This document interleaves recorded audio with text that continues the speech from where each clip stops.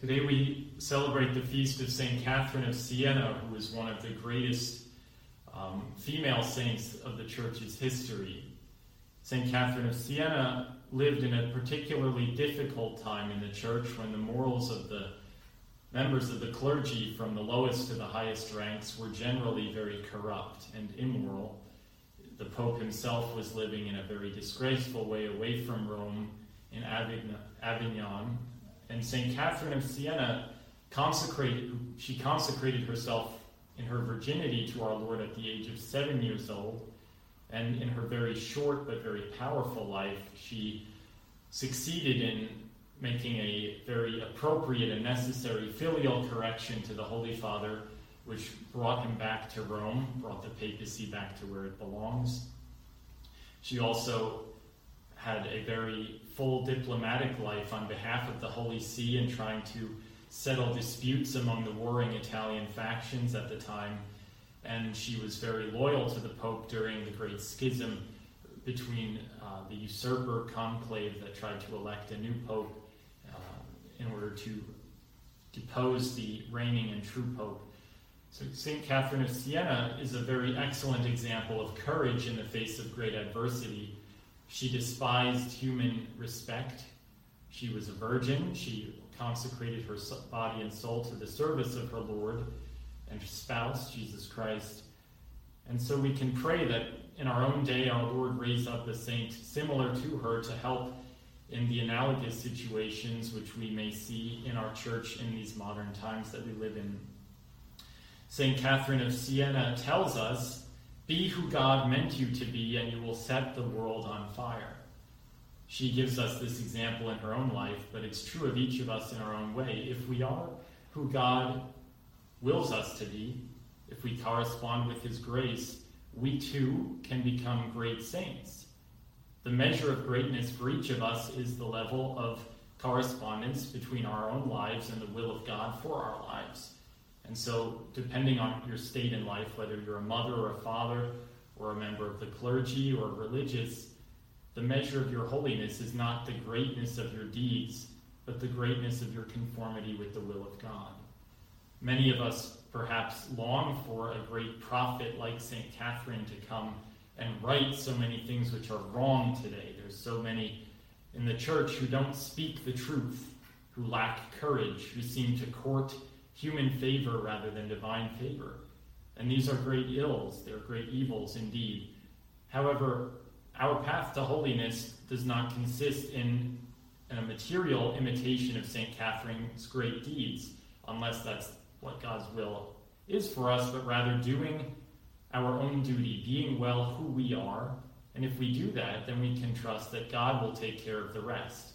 God will take care of raising up the saints that are necessary as long as we are the saint who He wills us to be. But it is a good lesson to learn that we should never fear the proclamation of the truth. St. Catherine says, "Proclaim the truth and do not be silent through fear. Speak the truth in a million voices. It is silence that kills." So speaking the truth is always necessary. And we should never fear to speak the truth, so long as we speak the truth in charity. The truth must never be a pretext for a lack of proper reverence. And St. Catherine had all the reverence which was due to the Holy Father, which was due to the men of the Church, whom she took to task. But she did it in a charitable way. She did it in her place according to her state in life. God inspired her with the courage to go and speak the truth to those who needed to hear it. And there's nothing but matter for admiration in what she did. But beyond her great deeds, we should draw another, perhaps more important lesson from the life of St. Catherine of Siena. It's the vocation to consecrate one's virginity to Christ. Today, the vocation to the religious life, the vocation to be a consecrated virgin, is often seen by our contemporaries and perhaps even implicitly by our fellow Catholics as something to be more pitied than admired. It's something that the girls who are homely do because they can't find a good husband. It's unfortunate when our fellow Catholics look at a girl going into the convent as someone who is to be regretted. Oh, the poor girl, she couldn't find a husband. It's such a shame she couldn't have children or get married. This is an attitude that is full of worldliness. It's not an attitude that is becoming for faithful followers of Christ. Our Lord Jesus Christ deserves the very best. He doesn't deserve the homely and the second picks who couldn't find a husband. That's not the purpose of consecrating oneself to Christ. Christ calls whom he will, and that choice is his. We shouldn't try to look down on women who choose the married vocation, which is also very dignified. But the vocation to consecrated virginity is objectively more excellent than the married life. Marriage is an objectively inferior vocation, and the consecrated virginity is a superior vocation, because the consecrated virgin gives her heart, her body, her mind, her soul, all her affections belong to Jesus Christ, who alone can claim those affections, whereas a married woman, by vocation, must be divided. She gives herself to her husband and to Christ through her husband, but there's an additional step there, and she's divided. St. Paul even says that. He who is without a wife thinks of the things of the Lord and of the things that are above, but the married man thinks of his wife and how to please his wife, and vice versa. So today, perhaps Catholics are rediscovering their admiration and respect for the priestly vocation, because a priest is a very public person. He can speak the truth in the face of adversity. He's visible to families. He's much more admirable in a certain sense, in a more worldly way than perhaps a nun is, who closes herself in a cloister.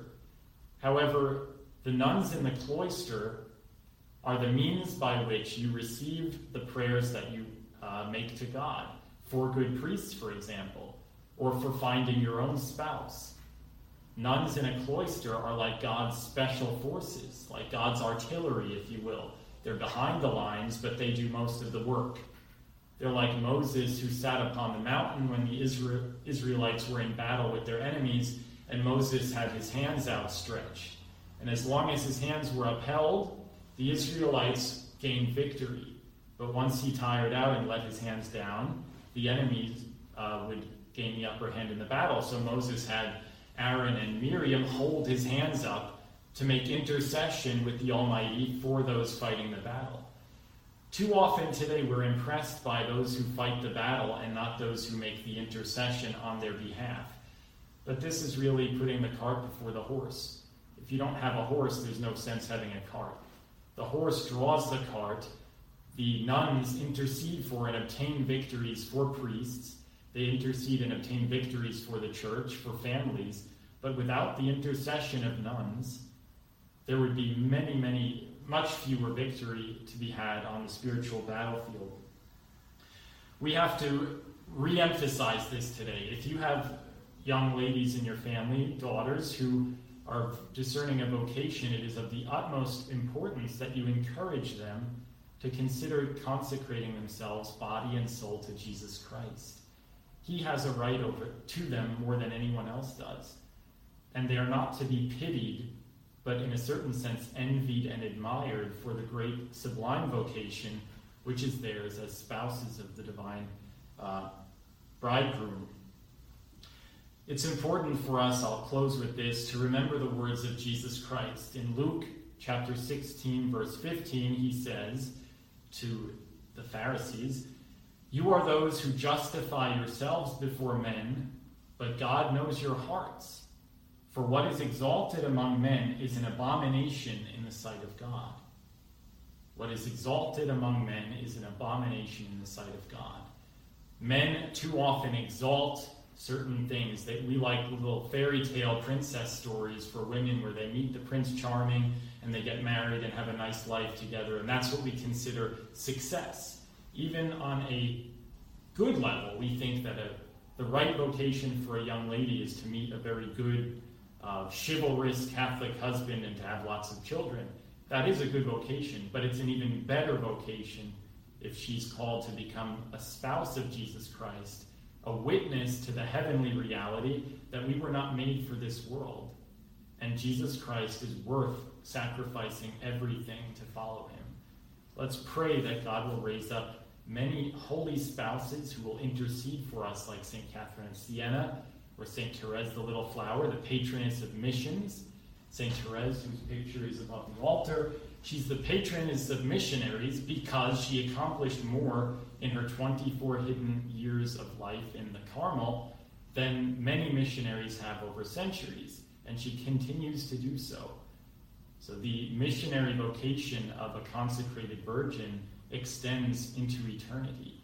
It's sublime. It's beyond our understanding in this life. Only in the next life will we see how much we benefited from the prayers of the little old nuns that we perhaps thought of as, pitiable or having sorry lives in a convent that's very strict and they're to be pitied. In heaven, their glory will be like none other. They'll be sitting there with our Lord at his right and left, while all those who thought they had it made on earth will be in a much lower rank. So let's pray for this supernatural vision of a vocation and pray that God raises up among the daughters of our parish, of our communities, girls who have courage, who have manly hearts, like St. Teresa of Avila said. We want manly women who are willing to give up everything to follow the bridegroom, Jesus Christ. In the name of the Father, and of the Son, and of the Holy Ghost. Amen.